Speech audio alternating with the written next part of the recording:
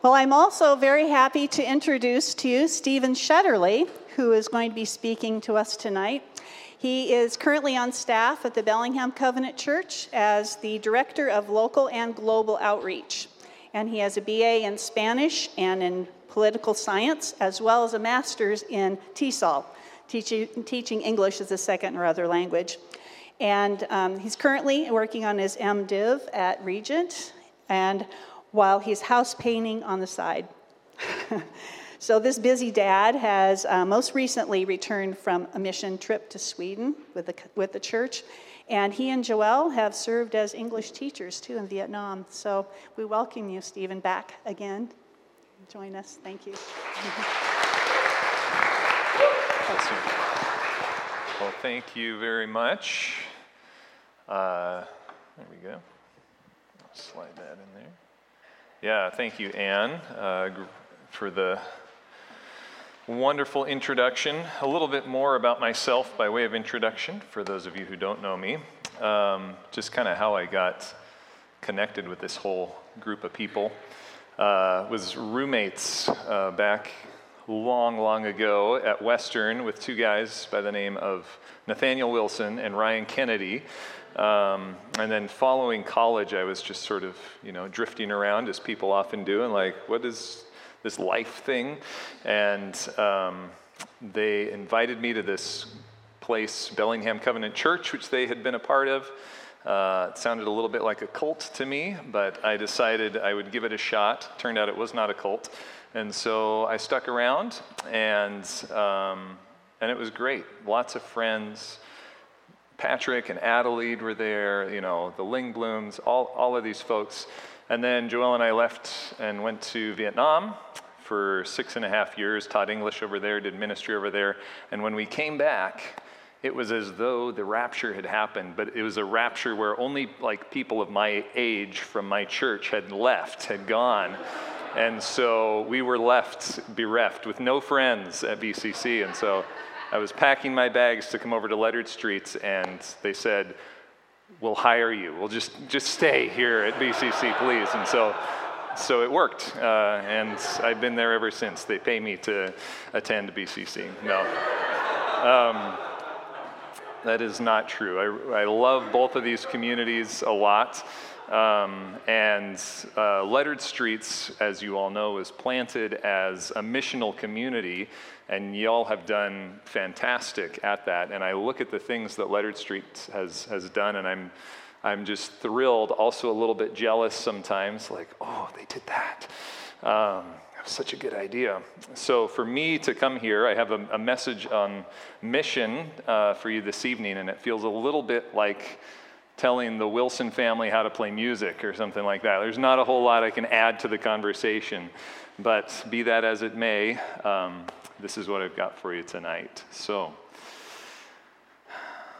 there was an Irish poet by the name of William Butler Yeats in the years following World War I. He wrote this simple line in one of his poems: "Things fall apart, the center cannot hold." And at that time in history, the world really did seem to be falling apart. It seemed as if it had fallen apart. And then about a century later, in 2016, right in the middle of the battle against ISIS and a refugee crisis and political upheaval like the Brexit referendum, this line was quoted again and again in the media and elsewhere. And I think if we're honest, those words could probably apply equally to our lives sometimes. Toys break, the car needs to go to the shop again, relationships get strained, our bodies break down and don't work like they used to. Things do fall apart all the time. It's a fact of existence on this planet. And yet sometimes they don't. Sometimes things hang together in spite of everything. In August 1914, weeks after the start of World War I, a ship that was called the Endurance left its harbor in Plymouth, England, and headed south. And on board was a crew that was seeking to make the first land crossing of Antarctica. So the South Pole had already been reached. They were wondering, what other crazy things can we do in these really inhospitable places? Let's actually cross the entire continent of Antarctica. So they were going to get dropped off on one side, cross through the South Pole, and get picked up on the far side. Simple enough. But the Endurance never reached Antarctica. Through the short Antarctic summer, it tried time and again to get close enough to the coastline to drop off the people and all of their gear, but every time they were turned back by ice. And then the crew awoke one morning to find their ship completely surrounded by pack ice, frozen in place. Not to worry, those things happen sometimes. They just wait for the ice to break up and be able to sail out. They had plenty of supplies, enough to last the whole winter if need be, and so they waited. And the ice didn't break up, and weeks passed, and then months. They stayed on board the ship through the entire Antarctic winter, and when spring came, the ice started to shift and to torque, and over the course of about a month, they watched helplessly as their ship was mangled and ground to pieces and swallowed by the ice. So the crew was left with 3 lifeboats and a couple of dog sled teams standing on a floating mass of quickly melting pack ice hundreds of miles from the Antarctic coastline. Radio wasn't really a thing at this point, certainly not GPS or satellite phones. So the technical term for this is being up a creek without a paddle. Things fall apart. And the leader of this expedition was a man by the name of Ernest Shackleton. And he wasn't willing to sit by and to watch himself and his crew follow his ship to the bottom of the sea. And so Shackleton and his men, 28 of them in all, started off across the ice, trying to reach land, dragging these lifeboats along with them. And the whole time the ice was shifting and melting, and at various points they had to climb into the boats and navigate their way through these constantly changing channels of open sea. And eventually they reached this tiny little speck of frozen rock called Elephant Island, and they set up camp. There was zero chance that anyone would find them there. And so eventually Shackleton picked 5 crew members, and he set off in one of the lifeboats across the Southern Ocean, trying to reach a whaling station on the island of South Georgia where they could get help. Problem was, South Georgia was 800 miles away across the most storm-racked bit of ocean on the entire planet, and winter was coming fast. So over the course of 3 weeks, in these outrageously stormy seas, with only a few brief chances to take sightings of the stars to figure out where on Earth they were, they got blown across the Southern Ocean, and they miraculously beached on South Georgia Island, on the opposite side of a mountain range from where they needed to be. And so, with the lifeboat no longer seaworthy, 2 members of his crew so weak that they couldn't continue, Shackleton and his three of his crew traveled for 36 hours straight up and over this interior mountain range of the island, across glacier fields and down into this whaling station on the other side of South Georgia, surprising the living heck out of a bunch of Norwegian whalers who were there. And wasting no time, Shackleton set out to find his crew. And over the course of the next 4 months, he tried 3 different times with 3 different ships to reach Elephant Island, where he'd left them. When he finally arrived, he found every last one of his crew was alive. All of them. After spending 2 winters in Antarctica. Sometimes things don't fall apart. Sometimes the center holds. Now, Shackleton was obviously a tremendous leader. He was tremendous and very, very lucky. In spite of all the odds, he held his crew together and he brought life out of the midst of certain death. The horrible irony of this story, though, is that while Shackleton and his men were busy not dying, thousands and thousands of their countrymen were being sent off to the killing fields of Europe in World War I. Things were falling apart in a major way back in the civilized world. It's probably safer for his crew, in fact, to be stranded on Elephant Island than to be drafted into the British Army in those days. Looking at history, I think that we can say that things like World War I are actually the norm for this broken world. And the Shackletons of this life are few and far between. But this idea of holding it all together, of one person keeping it all from kind of slipping off into chaos, it's central to the text that we're looking at today, and on a much, much bigger scale than Shackleton's expedition was, on a much bigger scale even than a world war. The passage in Colossians that Anne read just a minute ago, it's something that's become central to the way that I see Jesus and God's mission in this world and our role as God's people in that mission. It's a passage that looks the difficulties and the tragedies and the brokenness of this world just square in the eye, and it doesn't try to sugarcoat them or explain them away or hide from them, but it deals with them head on. It's a passage that expands, I think maybe even explodes our vision of what the mission of the church could be and should be. There's so much in these few verses. We could probably spend a lifetime just picking it all apart and going through it.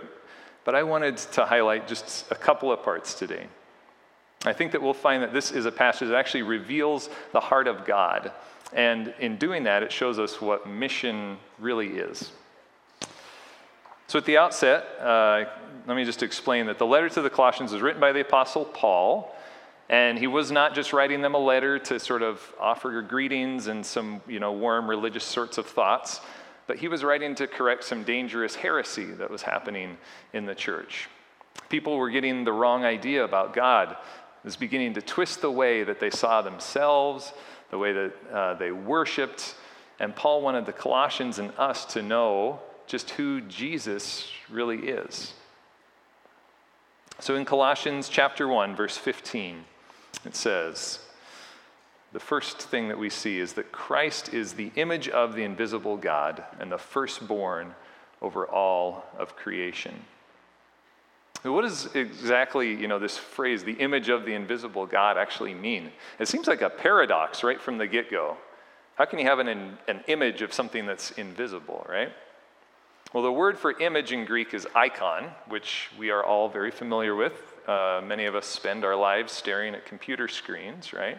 It's that little picture that you double-click to make the computer do the things that you want it to. But icons are more than just a cute picture of something. Actually, an icon was a well-known concept in the ancient world. Oftentimes, it was a physical representation of a spiritual being, a picture or a statue of a god that you'd put in a temple and worship. And there are tons of these things that have been dug up from all over the places. Images of gods like Ashtoreth and Zeus and Marduk, images of gods all over the place, all different kinds of gods, except for the one God that Paul is writing about here in Colossians. The Hebrew God, Yahweh, the Lord Almighty, whom the Jews believed was the one and only true God with a capital G. You couldn't make images of that God. It was forbidden, because Yahweh knew that anytime a human would try to make an image of a God, no matter how careful they were, the end result would be idolatry. They'd be worshiping something that wasn't truly God, which, by the way, is the reason that things fall apart in this world. We worship the wrong things. We put our trust and our identity and our hope in things that aren't God. And eventually it crumbles right out from underneath us. So God told his people not to make any images, not even to try and make an image of him, of Yahweh. The closest thing that the Jews had to an icon or an idol was an ark, which was essentially a throne, but it was an empty throne on which was seated their God, their invisible God, who Paul here is now saying has an icon. In the way that Paul's using the word here, an icon's not referring to a picture or a statue or a likeness of something, but really he's talking about a revelation of its central essence, of what it truly is, the essential nature of something. That's another meaning of the word icon.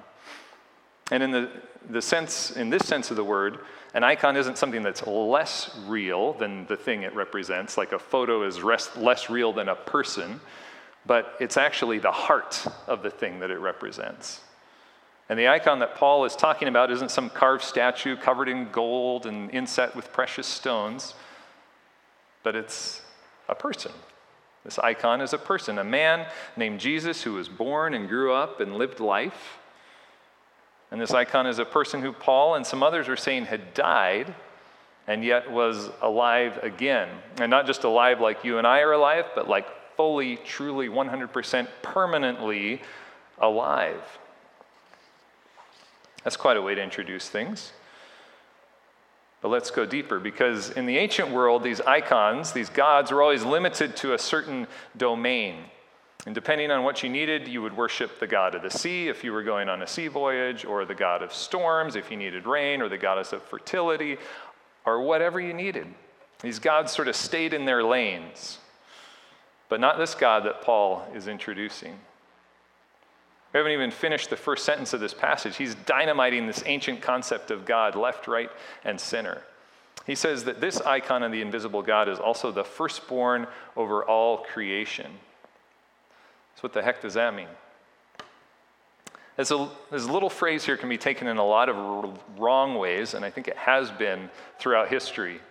Firstborn over all creation. So that means that Jesus is like God's most beloved and important creation, right?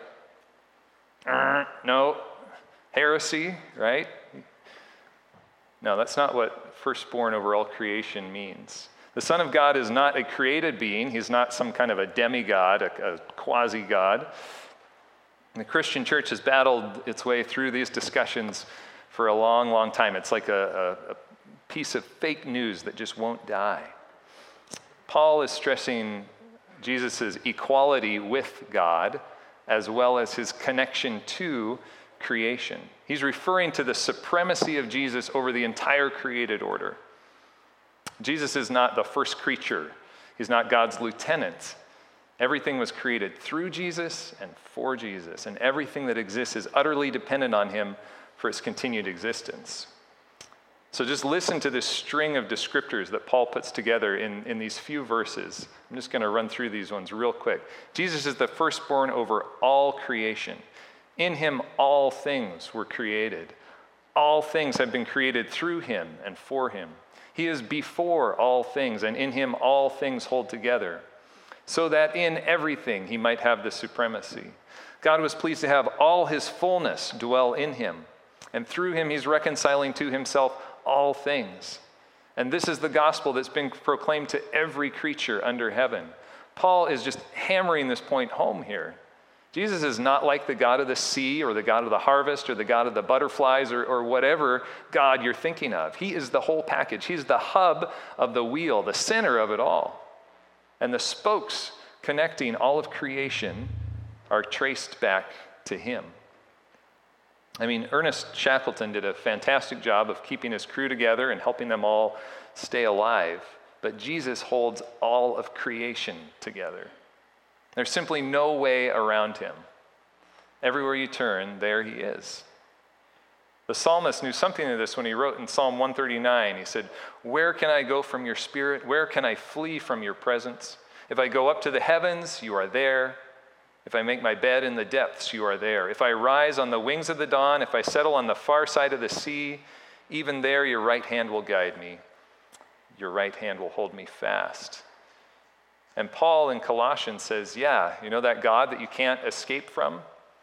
That's Jesus. He made it all. He keeps it all together. He's still doing it. In verse 18, we read that not only is he the firstborn over all creation, but he's also the firstborn from among the dead, which is a super creepy phrase if you think about it. There's also another paradox. You can't have an image of an invisible God, and you certainly can't have a firstborn from among the dead. Birth and death are sort of opposite ends of the spectrum here, right? It's a contradiction in terms. So in just the space of a couple verses, it's like Paul has taken us to the top of the highest mountain, and he said, you see this? Well, Jesus is even higher than this, way higher. This is nothing to him. And in the blink of an eye, then he's taken us to the bottom of the deepest trench in the Pacific Ocean. He says, you think this is deep? Well, Jesus has gone far, far deeper than this. If you were really keen on escaping God, you'd think that death might be the one place that you could get away to. But Paul is saying, nope. He's been there too. He didn't just die, but he passed through death into life, into full, unending life. He's the firstborn from among the dead. He's inviting us to follow him into life. And so that brings us to the question of what is the purpose? What is sort of the mission of God in all of this? Why is there all this fuss over Jesus and his nature and his life and his death? And verses 19 and 20 get us there. For God was pleased to have all his fullness dwell in him, and through him to reconcile to himself all things, whether things on earth or things in heaven, by making peace through his blood shed on the cross. I think if any truth is self-evident these days, it's that we live in a fractured and fragmented world, a world that's been broken into pieces. Christy, as she was praying up here about being broken people, that rings true to me. This is a world in need of reconciliation. So this is where we get to mission. This verse gets us to the heart of God. I think it gets us to the heart of mission as well. The sentence starts that God was pleased to have all his fullness dwell in Jesus. All his fullness, so the very essence of his divine being. And then it ends with making peace through his blood shed on the cross. So when God reveals his fullness, reveals the entirety of who he is, his very nature to humanity, it looks like that. The cross. Peace for us at the cost of his blood. And in the middle of that cross is reconciliation, a bringing together of two parties which had been alienated from one another, which were enemies with one another. Notice for a minute, though, what it doesn't say. It doesn't say that God chose to reconcile to himself a bunch of disembodied spirits, zapped off into heaven after we die. It doesn't say that. It doesn't say that God chose to reconcile to himself a bunch of souls, whatever that means. It doesn't even say that God chose to reconcile to himself a bunch of people. What does it say? So through Jesus, God reconciles to himself all things, whether things on earth or things in heaven. Jesus is supreme over all of creation. He's reconciling the whole shebang. All of creation has been broken through sin, so nothing less than all of creation is being redeemed and made whole and reconciled through the cross. So the scope of this is just mind-blowing. Yes, Jesus died for our sins. That's a baseline truth that we can cling to and that we can celebrate. But he didn't just die for our sins. He made peace through his blood shed on the cross, and he's reconciling everything to himself. So you and your personal salvation are a part of that, but they aren't the center of the story, not by a long shot. God is on the move, and his vision of salvation and redemption is much, much bigger than we can imagine. So that's why I think you guys care about and support and offer your time and your funds to organizations like the Lighthouse Mission, because God cares about the poor and the homeless, and he wants to see them reconciled and flourishing and made whole in all areas of their life. God created us as whole people. He cares about us as whole people. He redeems whole people, not just spirits, not just minds, but whole people.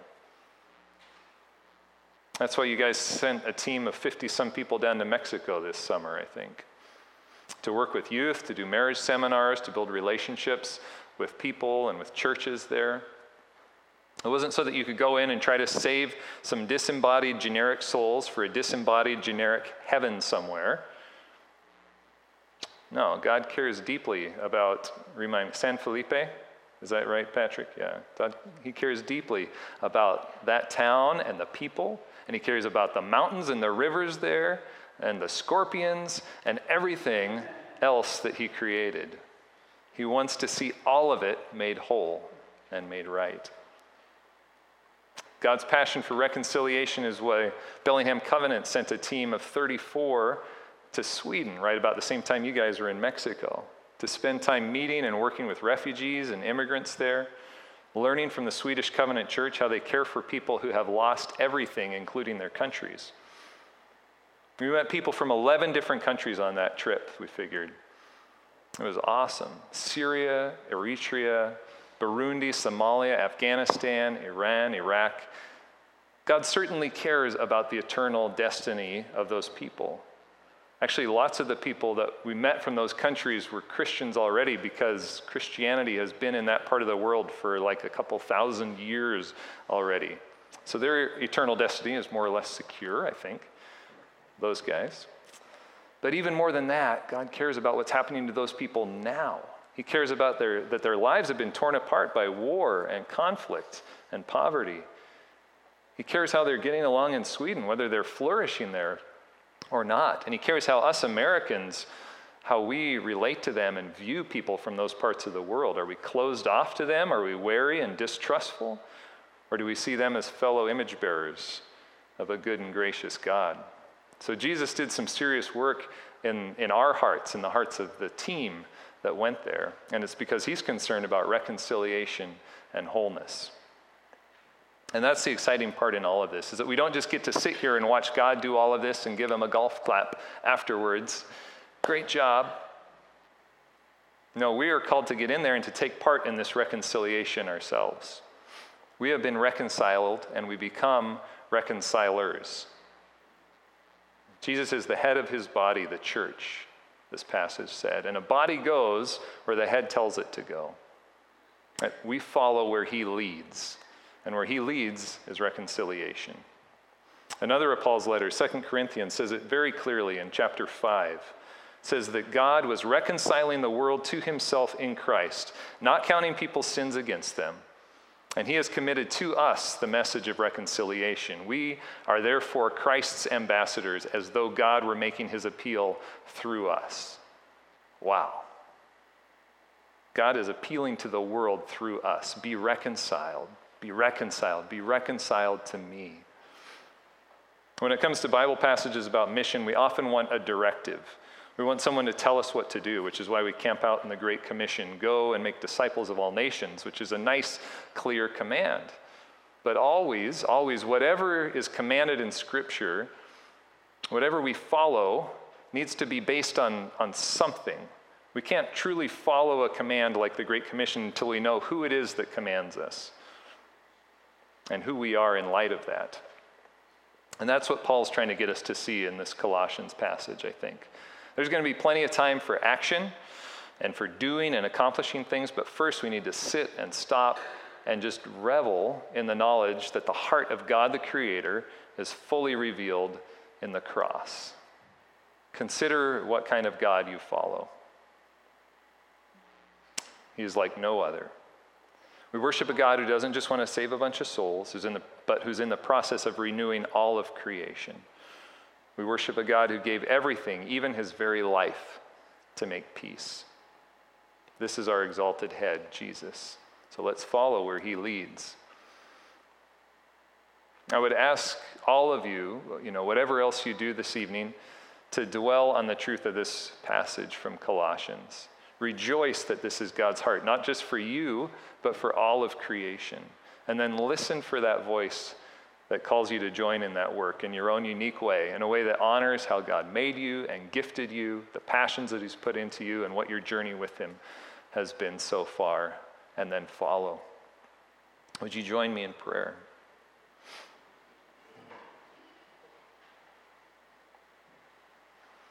Lord, these words are too wonderful for us to comprehend, that you bring reconciliation, that you bring wholeness to us as broken people and to this broken world. To all that you have made, you are making right again. And that we get to join in on that, not just to be carried along by it, but to be agents of it, to be reconcilers who have been reconciled. Would you help us, God, tonight to just soak in that, to understand in some way what that means for us. And then would you give us ears to hear your voice calling us into that work that you have set aside for us. Give us strength and give us courage. Give us wisdom. Give us ears to hear your voice. And we ask all of this in the name of the Father, and the Son, and the Holy Spirit. Amen.